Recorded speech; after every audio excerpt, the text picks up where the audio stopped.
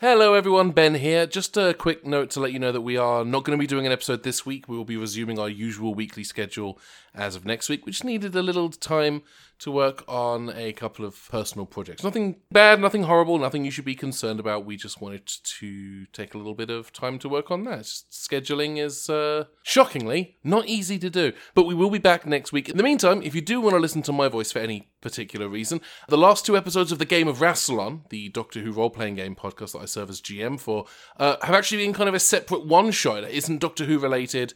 I'm not GMing it. We rolled new characters for a system called Paradoxes and Possibilities, and we had a campaign written by the game's co-creator, Sophie Isles. So go over to thegameofrassilon.com or search for The Game of Rassilon, or if you don't know how to spell Rassilon, you can go to thedeath.zone or Adventures in Time and Space and check out that show. We'll be back with more Out on Her Fanny next week. Thank you for being patient with us. We'll be weekly again from next week. If you want to listen to Mandy, don't.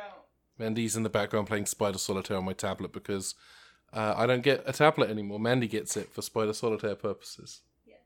It's fine. Anyway, thanks for listening. We'll be back next week. And yes, we do know. It means vagina.